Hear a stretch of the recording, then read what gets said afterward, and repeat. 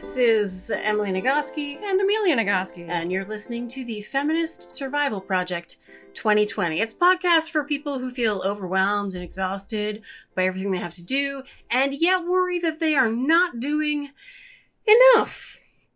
Today's topic is the Body bikini image. industrial complex. Bikini industrial complex. The culturally constructed, aspirational beauty ideal that is deliberately unreachable, that causes us all to have an abyss. Mhm. We want to talk about the actual facts about the relationship between your body and health, and some strategies that can even work to help to reduce the amount of stress that body image causes in your life.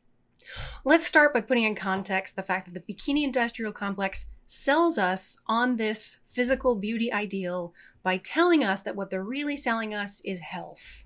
So we're going to keep talking about body size and shape corresponding to health because we're talking against that narrative that they've constructed.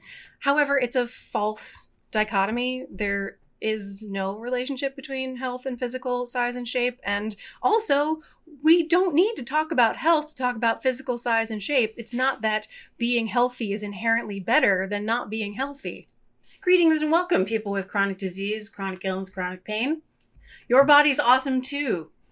And it's all the more important when you struggle with your health to be able to turn toward it with kindness and compassion and not criticism and resentment. Totally. And it does mean that when you are thin and also chronically ill, people assume that you're healthy because you're thin. Anyway, so let's Yeah. get started with the story of how we came to understand these things.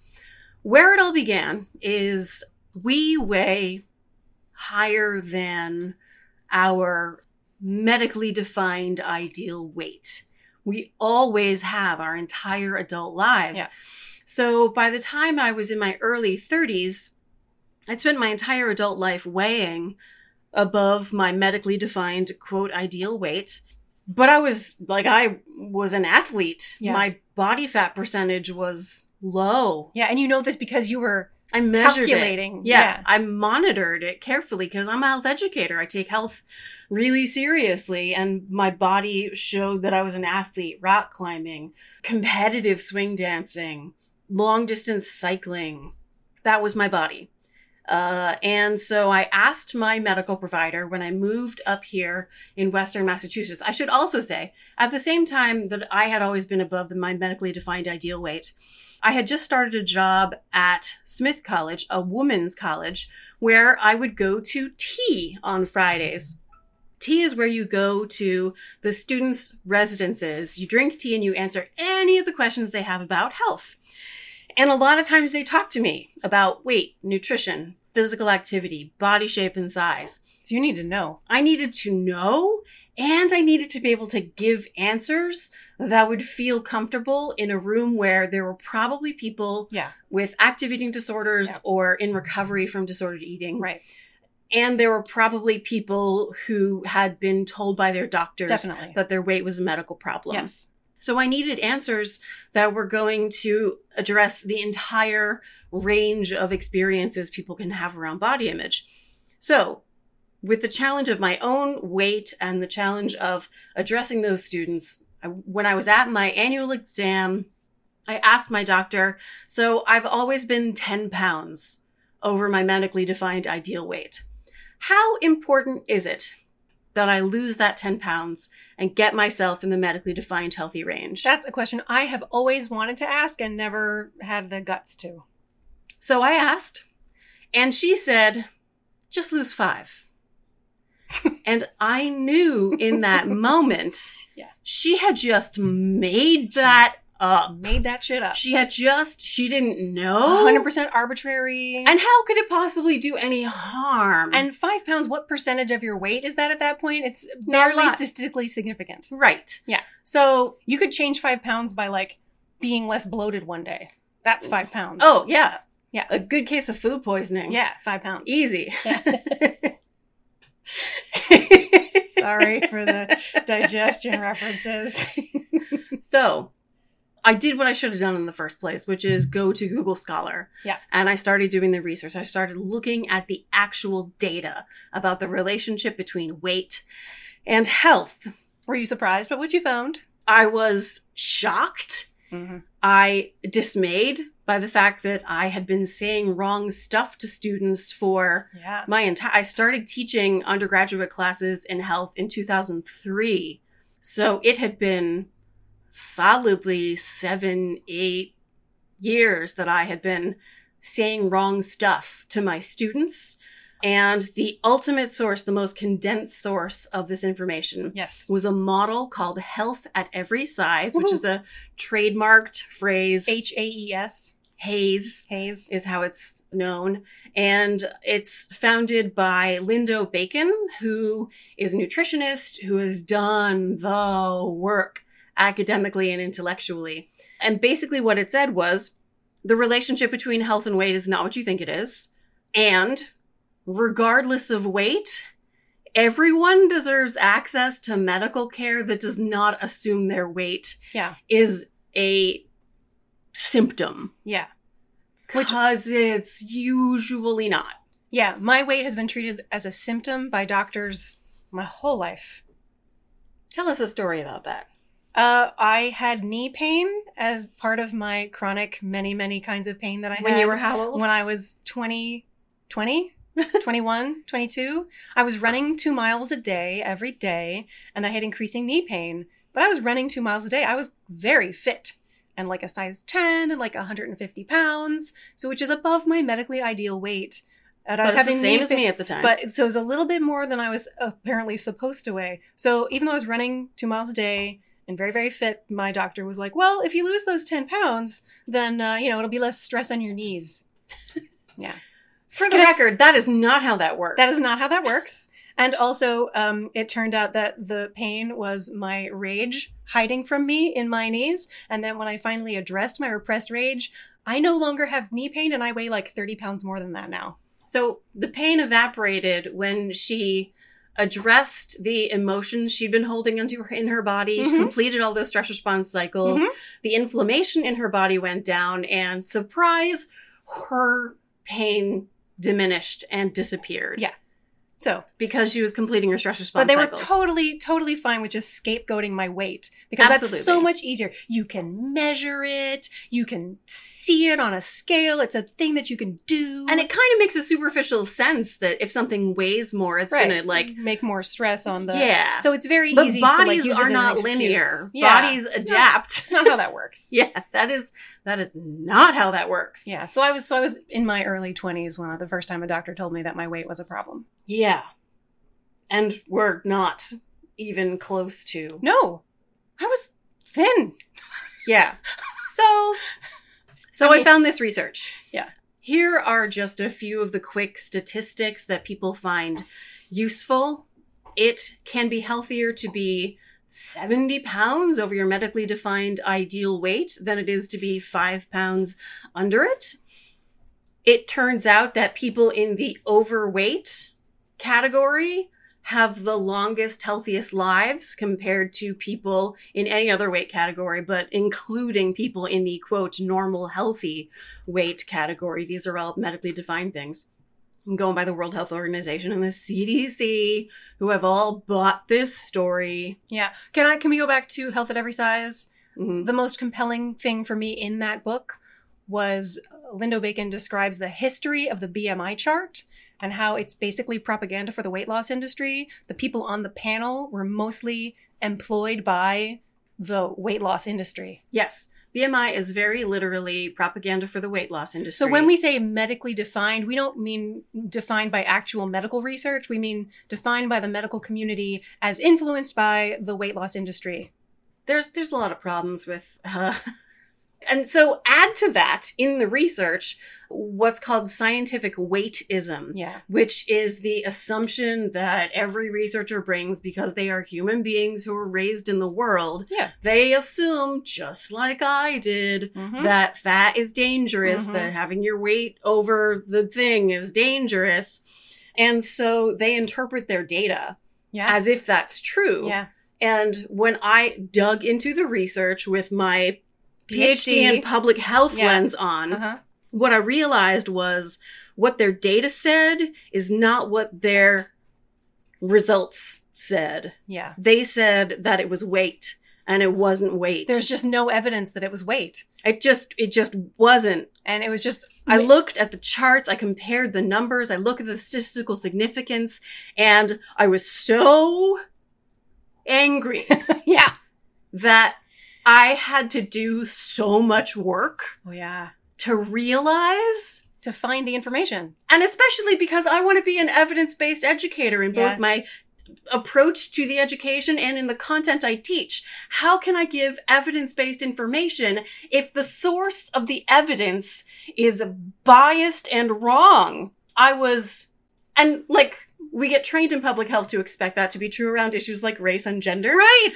But I was not trained to be able to notice Yeah. scientific weightism. No. And there is So I got real mad. there was a turning point in the history of medicine when race was no longer acceptable explainer of medical problems, where you couldn't say, well, that's wrong with you because you're black. Like, you aren't allowed to do that because that's just not true. But it still remains acceptable for you to blame weight for things. Absolutely. 100%. So I understand if you are totally sure that everything you've ever been taught is that weight is a predictor of health and thinner is better. And I absolutely understand if every medical provider you've ever had has said this, and I am contradicting every medical provider you've ever had. But what I want to say is weight is a measure of gravity. Yeah. And nothing else. Yeah. And this is actually a really simple thing to test. Go up high on an airplane and measure yourself there. You lost weight. Yeah. Weight is a measure of gravity. But if we want to talk about like reducing your organ size, cut off your foot. That's about 5 pounds. Yeah. Remove your brain. That's 5 pounds of fat. You know what really helps people lose weight? Amputation? Internment camps. Oh, yeah. Oh, Jesus, yeah. Yeah. Severe illness. Yeah. Chemotherapy. One time in my life when somebody said, Emily, you look really great. Oh, What have yeah. you been doing? Yeah. The answer that I gave, sitting on the floor trying to eat food that tasted like paste to me because I was so depressed. Yeah. I looked up at her and said, stress and depression. It was right after the Yeah. 2006 presidential election. Yeah. And I was like, I just... Remember when Couldn't that was a help. worst case scenario? George Bush was a worst case scenario. Yeah, I do remember. Boy, are my coping skills better now than they were then. Yeah. The one time that somebody's actually like complimented me on how like thin and hot I looked was in 1999. I developed ulcers in the back of my throat and I could not eat. I could barely swallow anything, and I definitely couldn't eat solid food for 7 to 10 days. I was literally starving, but my belly was flat for like the first time in my whole life. I was 22. Yeah. And so my boyfriend's coworker was like, your girlfriend is hot. It's the first time anybody ever said anything like that about My me. girlfriend has throat ulcers. My girlfriend is starving. Yeah. Oh, God. We laugh at these So stories. fucked up. At the same time, when we crossed 40, I mean, within months of turning 40, Mhm. my body changed Yeah. in a very fundamental way so that the same health behaviors did not result in the same body shape. Right. We are turning into mom, which is like fine. It's totally That's true. great. It's 100% true. And grandma. I need to let, yes, my body's exactly Like like grandmom's. grandmom's body. Yeah, totally. That's exactly what it is. Yeah. And I went through a process of my like pre-40s body of like getting to know that body and love it and accept it and embrace it for what it was. And Then it all changed. And then it all changed. Start from scratch, Emily. Start from scratch. So I am still in the middle of the process Yeah. of figuring out how to love that body. But the reason I say that is because diabetes runs in our family Yeah. in a very big way. So I talked to an endocrinologist because I was measuring my blood sugar levels, and my fasting blood sugars as measured at home were in the risk Right. level. Yeah, mine are too. So I went, and that's genetic. Yeah, it's That's genetic. who we are. Yeah. So I went to my doctor, and I no longer get weighed at my medical appointments. It's been a very long time. How do you make that happen? Because they walk you back and they're like, I'm just going to take your weight real quick. When I take off your shoes and I say, can we skip it? Or let's skip it. Or not today. Or I'd rather not. I say, no, I'm not going to do that. The way you say it might result in less successful, more argument. Yeah, maybe. But I'm okay with argument. That's one of the differences between us. Yes, is you're okay with argument. No, So I'm not going to do that. I've never had any difficulty with any provider being like, no, but you have to. Never. Never once. Oh, I have every doctor except one. So maybe it is because I'm saying it in the wrong way. But like, yeah. My successful way of saying it is, can I skip it? Can I skip it? There I am at the I'll try endocrinologist that next office. time. Yeah. And my endocrinologist does not know how much I weigh. He's just met you for the first time. First time. This is my first ever appointment with him. And he asks me what I weigh. And I begin talking about the lack of relationship between weight and health, how there's not any causal connection, that my weight is a measure of gravity and nothing else. I suggest that he read Health at Every Size. And he says, well, you look like your weight is not a problem right now. Jesus. Like, which is the opposite of him needing to know what your weight is. Oh my God. Right? Fucking I was Christ. like, okay. Can I tell you what one of the nurses said to me when I said, no, I don't want to do that? She said, well, you don't have to look. As though my knowing my weight was the problem. Well, for a lot of people, it might be. Yeah. Well, I was like, no, I know what I weigh. I just don't want it in my medical records. I don't want it considered as a symptom Of anything. of anything. Yeah. Yeah. I just don't want you to take it in consideration. And my most recent medical experience was, again, I was at my annual exam, my gynecologist, and she started talking to me about how's your nutrition, how's your exercise. And I started talking about Health at Every Size. Mm-hmm. Please read this book. There's actually not any particular reason to think about weight. In terms of health. And health. And she said, well, I mean, it's just standard practice to ask about weight. Mm-hmm. And I went, Mm-hmm. I know. Mm-hmm. But standard practice doesn't mean it's evidence-based practice. Oh, yeah. And Standard she practice doesn't mean it's looked at me evidence-based. like I had slapped her.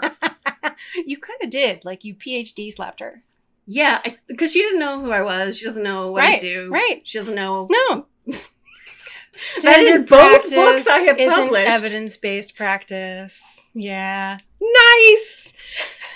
Standard practice isn't evidence-based practice. And I was just sad in that moment. Yeah. Because I was so frustrated by the number of doctors I had talked to who didn't know this, who didn't treat me in a neutral way. Yeah. It was my gynecologist office who were like, okay, that's fine. We can skip it. They were the only ones who were like, that's fine. So, if you've had experiences like this, Yeah. So, and let us also caveat that our experiences are based in living straight-sized bodies. Like, we can shop at the absolutely mall. are. Yeah. Well, we're like the biggest size they make at the mall. Yeah. Well, and in like a boutique kind of store, like the Gap. Yeah. Yeah. So we can still shop at the Gap, but it's like the biggest size, and sometimes they don't make certain things in those sizes and whatever. But So- that's a place of real privilege. Like, We're the fact that I could go to the doctor Yes. and my doctor said, no, your weight is not a problem, my endocrinologist, means that I am not experiencing the kind of discrimination that many other people experience. Yes. For all that, I mean, it's ridiculous that the size that we are still our weight gets blamed. When you are not a size that fits the clothes at the mall, it's exponentially worse. So much worse. So I want to move on from talking about the medical information, because maybe somebody's listening who's like, I can't internalize the science of that. Like, I really believe that my weight is thin. Like, and that's okay. That's everybody for a long time. Yeah. I am convinced by reading things like Health at Every Size. I was like, boom, and now I believe. But other people, it's not how that works. So I want to spend a couple of minutes talking about... Were you not convinced at all by your public health PhD sister being like, this is what the data actually says instead of what the scientists say about the data? When you said that, I went, what? And you said, here's Health at Every Size, read this. And I went, oh. And then I knew, and I was convinced, and boom, my whole life changed. But let's say that you haven't read Health at Every Size yet, and you just need to live between now and then with what to do. Just imagine if everything we've just said is true. What would that world be like? What would it change about your behaviors day to day, about how much time you spend thinking about your body shape and size and what you eat? What if it were true? So before you go read Health at Every Size, if you can't get your hands on it right away, think about, what might that be like if it were true? Is it possible that I might have a lot more time on my hands? A lot more energy to spare for other things? A lot more money to spare for A other lot more things. money to spare for other things, yes. I also want to say that if you should read Health at Every Size, the first half of Health at Every Size is very sciencey about like metabolism and digestion, and I found it not helpful at all. It's when they get into the history of BMI chart and and also the most important thing in Health at Every Size is the health impact of stigma. Against people who have fat on their body. It's far more dangerous than the fat. Yeah, the stigma is more dangerous than the fat. That was the part of Health at Every Size that I one more found really time. compelling. The stigma that people with fat on their bodies experience is more dangerous to their health measurably than the fat on their bodies. Yeah. So if we're going to identify like a disease by its causal mechanism that can be addressed, Yeah. weightism, sizeism, Yeah. fat phobia is the disease. It's the prejudice and the bias that's And it harmful. doesn't live in the body of the fat person. Nope. It lives in the body of the person who is discriminating It's not the against fat them. person's fault. Yeah. Okay. So let's talk about why you have been telling these stories. Like, I have had some medical situations, but for me, mostly, I didn't have body image problems, even though I have always been the fat twin. Like, fat twin's a thing that exists as this cultural stereotype that there's two twins, one of them's the fat twin. And I have always identified as the fat twin. And even if I believe that I was supposed to weigh 10 pounds less my whole life, I still was like, meh, I'm the fat twin. And I accepted my body shape and size much faster. In a way I did not. Yeah. And I think one of the main reasons why that happened to me was because of my conducting training. My first conducting class was in 1995, 6, 7, something around there. And one of the things you have to do as a conductor is, at the time it was videotape. You bring a videotape and put it in the camcorder, and then you conduct in front of the class, and then you take your tape and you go stick it in a VCR and you watch it. And then you write a reflection. So I have been... Can you imagine? Yeah, being an adolescent woman in college, watching a video of yourself doing this thing you want to do for the rest of your life, and writing a reflection about what that is. And the first thing I wrote was, I look like Emily. So it's not that I ignored my appearance. I did absolutely notice my appearance. And I did feel like dissatisfied with the shape of my body. But I moved on and then talked about the conducting and the music and my gesture and my center of gravity and my balance. And I moved on from thinking about my body to thinking about the things that it was accomplishing. And I did that every week, or at least every month, for several years. And I think that training was just spending enough time not feeling like my appearance was what mattered the most. Lindy West says in Shrill that the thing to do to get over your fat phobia is look at pictures of naked people on the internet until it doesn't make you uncomfortable. And Yes. exposure, repeated exposure, inoculates you a little bit against the message from the external world that your size and shape is the only thing that matters about you. Let me add that both of the things Amelia has just described are versions of evidence-based interventions for improving body image or reducing body self-criticism and reducing internalization of the cultural thin ideal. What I just named are two risk factors for developing disordered eating. Yeah. So when you prevent those things or lessen those things, internalization of the thin ideal and body self-criticism, you're preventing disordered eating, which is one of the things that kills women the most when they're young. Mm-hmm.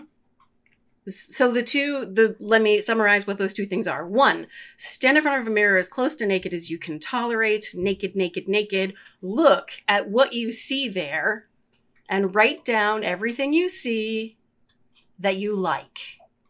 And the first thing that will happen is your brain will flood with all the things you have been taught are wrong with your body. Mm-hmm. That is fine. You can have those thoughts literally any other time. Right now, you're just going to look for the things that you like. If it is the color of your eyes, write that. If it is your philtrum, the bow over your upper lip, write that. If it is your spirit, because you can see it in your eyes. Write that. Anything you see that you like, your ankle bones, your fingernails.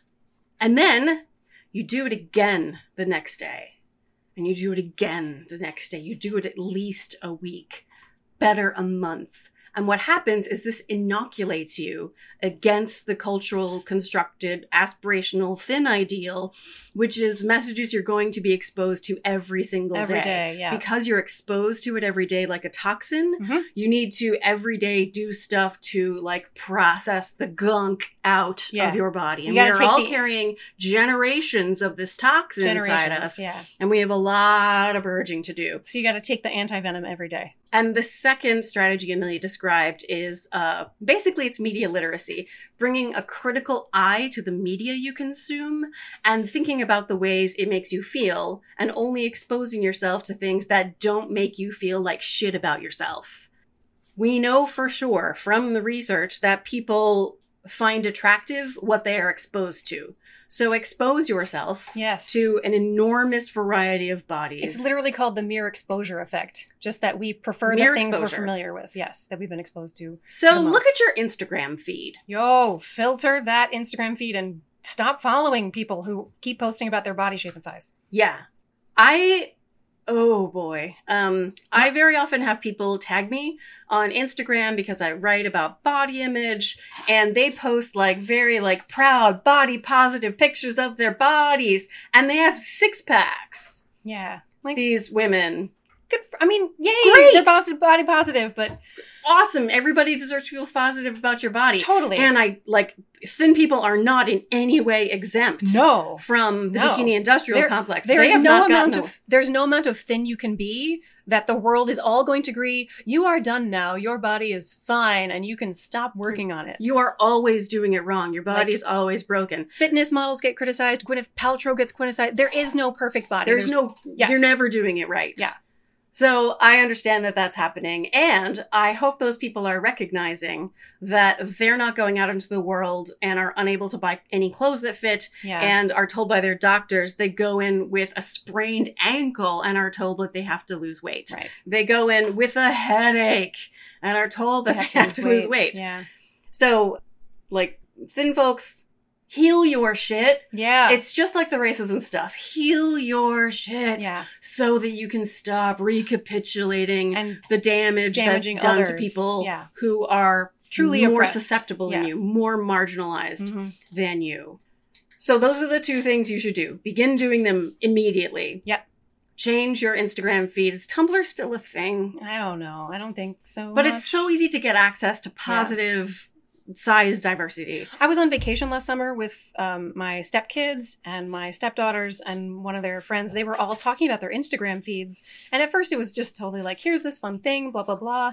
But it very quickly turned into all these appearance and body shape and size and makeup requirements. It very quickly turned into that. I was like, y'all, you got to unfollow like this. Why are you exposing yourself to this toxic shit? Very quickly. That's what their conversation about Instagram turned into. Yeah. We had that conversation with the journalist from, was it Vanity Fair? Yeah, I think so. Who we said, curate your Instagram feed so that you're not exposed to that toxic stuff. And she was like, but it's so hard. And I was like, unfollow. It's so how easy. Is it hard? You just unfollow anything that makes you feel critical of yourself. But it's hard because okay, so we talk about this in the book too, but it's hard because you feel like you need to be told how thin you're supposed to be, because if you stop telling yourself that you're supposed to change, you'll give up and you'll just be lazy because you won't be motivated to do a thing that you're really supposed to do. Yeah. So when I was in my 20s, I definitely did I followed the magazine advice of putting a photo of a thin person on my fridge. Yes. So that anytime I went for food, I would be reminded about how problematic my body was and nothing tastes as good as thin feels. Yeah. That is not true. A moment on the lips, a lifetime on the hips. Yeah. Fuck that. Hey, first of all, like the whole calories in, calories out thing. Not true. It's not true. Not true. So, like the relationship between food and weight is not as direct as you think it is. But even if it were, it's okay to eat and enjoy pleasure, and you deserve that. Yes. Whew. So, Continue. Oh, yeah, no. When people follow diets, there is a lot of research on all the different kinds of diets, massive studies with thousands of participants. Mm-hmm. And there are meta-analyses of all of these studies. Mm-hmm. And what they say is when people follow a diet, after a year, they lose 5 pounds. Mm-hmm. And they can maybe keep it off, but maybe not. Maybe not. So there's diets, very literally. If you have dieted and it hasn't worked for you, that's because diets don't work. Yeah, that's because that's you and everyone else. Yeah. So you're being lied to literally every day. Yeah. When you are told that diet will you change your weight. can control your body. Yeah. Is there any relationship between physical activity and the size and shape in your body, or what foods you eat and the size and shape? There isn't no relationship, but it is not even close. Not even close to what they tell you see in your mind. Yeah. Yeah. Okay. Yeah. I had to So, say that part. Continuing my journey as the fat twin, I've basically accepted my body shape and size. I've been told my whole life that I need to like weigh less and lose weight in order for my health to be better. And at the same You're time, the one doctor who was like, weight's creeping up. Yeah, weight's creeping up. Literally said that to me. Weight's creeping up. Yeah. I had another doctor I who forgot had not about laid that. eyes on me. Yeah. Doctor walked in, eyes on his chart, and said, you could lose some weight. God. Eyes on his chart. Okay. Had not ever seen my body. Sorry. That was another medical story for me. And she's also, let me remind you, thinner than I was our whole lives. Yeah. Like sometimes 20 pounds thinner. Anyway, at the same time, I've got all these other kind of chronic illnesses and chronic pain that's building up because I've denied the fact that I have any feelings and I Right. needed to like get in touch with my whatever and like this psychological thing that relieved a lot of my physical symptoms. But I am being told at the same time, yes, you weigh too much. And at the same time, I'm like, man, that's fine. Like, this is what I weigh. This is what I look like. And I was never as neurotic about my appearance as you have been. Yes. Yes. I've always been more comfortable because even though I was the fat twin, I was also the pretty twin. That's how I was identified. It's true. Amelia Yeah. was the pretty one. Yeah, which is not literally true. I am not prettier than Emily. I did wear makeup You in high are. school. I really don't think that's true. People can't tell us apart. Welcome to my dysfunction. when you come to my campus and you're like standing next to my office, my students think you're me. Yeah. Like if we look that much alike, there's no way that I know. I'm the pretty one. I know. Okay. Anyway. So I've got this, have been the fat twin and the pretty twin, and I've inoculated myself by watching myself on video. And I just got comfortable with my appearance much earlier in life. much earlier. I did struggle with like wearing clothes that were quote unquote flattering, especially because I'm on stage a lot and there are rules about what you wear on stage. So I want to tell the new hotness story. Oh, yep. Wearing Because clothes. this is our ultimate solution. Yeah.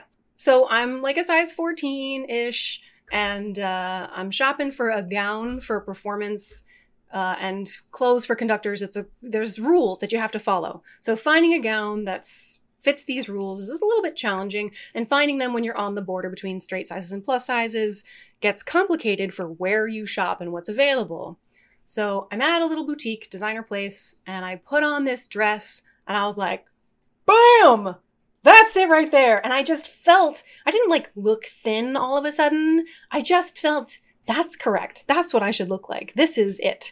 Nothing about my body had changed. I just felt right Never had that experience. in this dress. And I took a picture of myself on my phone in the mirror and texted Emily, I'm the new hotness.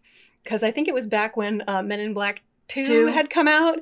And there's this line that Will Smith says, new hotness, old and busted. And he's talking to, what's his name? Tommy Lee Jones. Tommy Lee Jones. That Tommy Lee Jones is old and busted and Will Smith is the new hotness. And I was like, I am the new hotness. And so that new hotness dress I still own. It mostly still fits, like whatever. And it's still totally hot. And I learned this as a practice for even when I don't feel like, bam, that's right. I look and go, still the new hotness. Because it's not about what you actually look like. Yes. It's about the way you feel, the way you decide that the culturally constructed ideal is not mandatory. I don't have to conform in order to be deserving of love.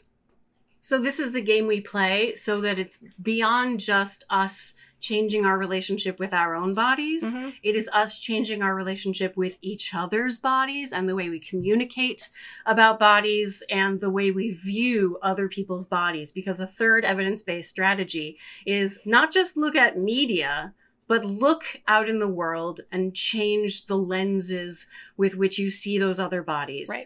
Look at each person and say, she is the new hotness, or she is so beautiful, or they are so beautiful, or he is so beautiful. That person is so beautiful. That person is the new hotness. Yeah. Especially when you notice that reflexive criticism of their body, either because they don't conform to the culturally constructed aspirational ideal, and therefore they can be objects of criticism, or because they do conform with the culturally constructed aspirational ideal, and you hate them. Yeah. You resent them. Yeah. Because they must be really shallow and selfish, or how ugh. I guarantee you that person has body image issues. Yeah, because literally every woman. It's so difficult to get through. It's so ubiquitous, yeah. And then potentially you've got that moment where you notice yourself judging someone based on the size and shape of your body, and then you take the next step of judgment and you judge yourself for being such an asshole. But like, you learned that shit from the day you were born. You learned that everybody's body had to be a certain size and shape. And like, of course, this judgment has been built into your brain, but you can unlearn it slowly over time by noticing. But let's go back to that, the day you were born. On the day you're born, many of us are lucky enough to be surrounded by grown-ups who call us beautiful and perfect. And it's true that every infant that is born is beautiful and perfect. And here is the thing I need you to know. Between that day and this one, nothing about that has changed. Your body has changed, but you did not lose the beautiful and the perfect, because beautiful is not a thing bodies are supposed to be.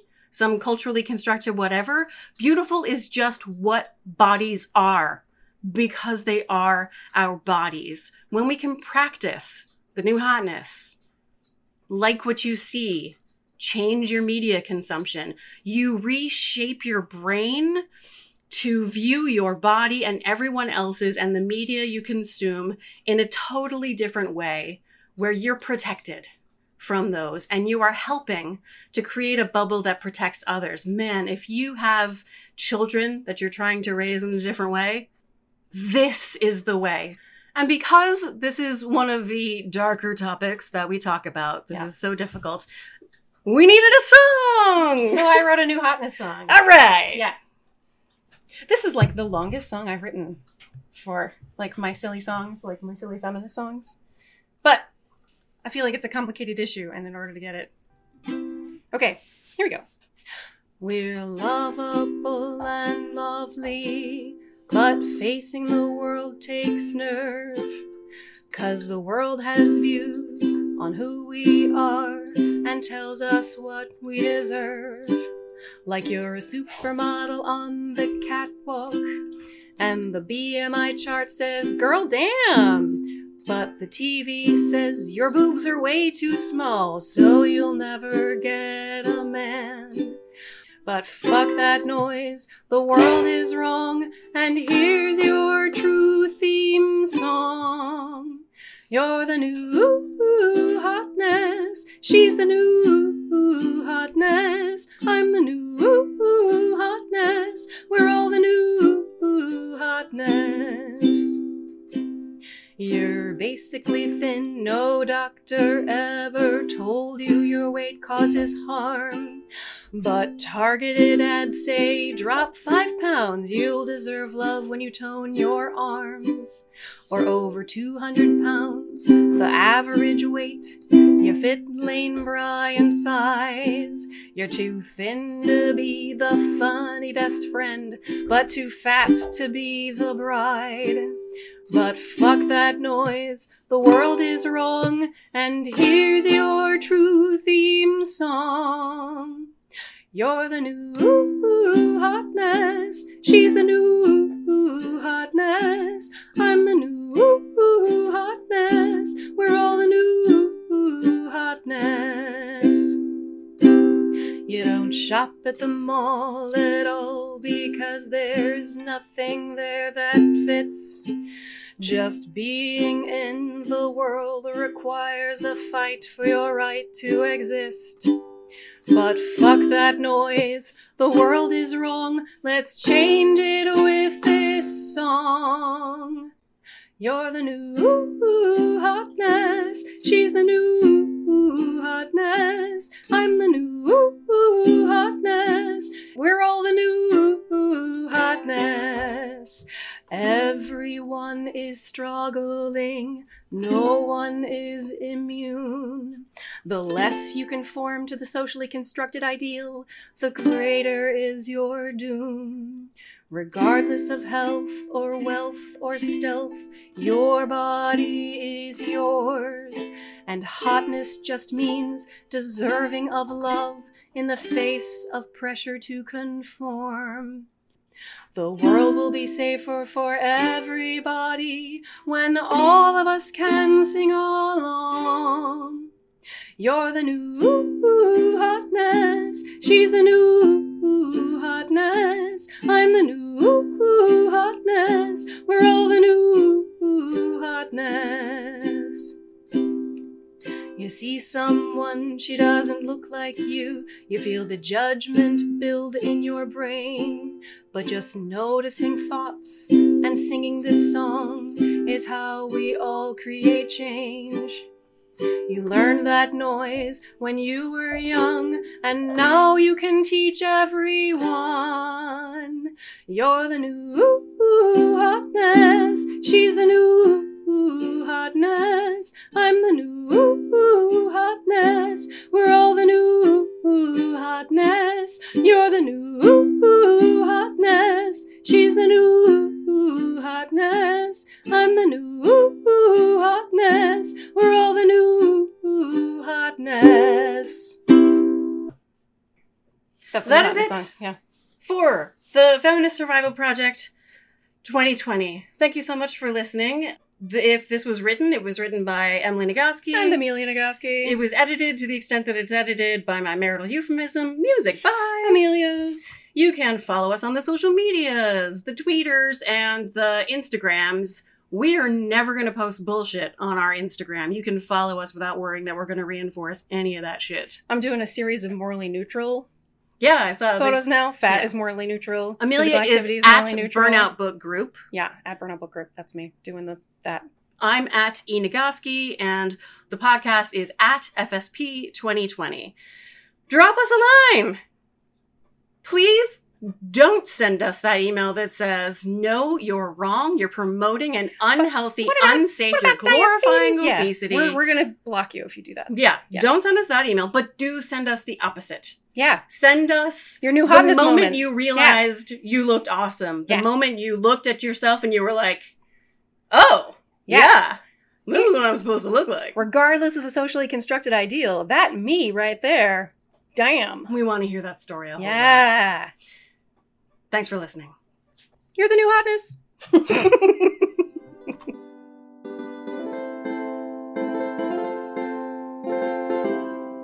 A good case of food poisoning. Yeah, 5 pounds. Easy. Yeah.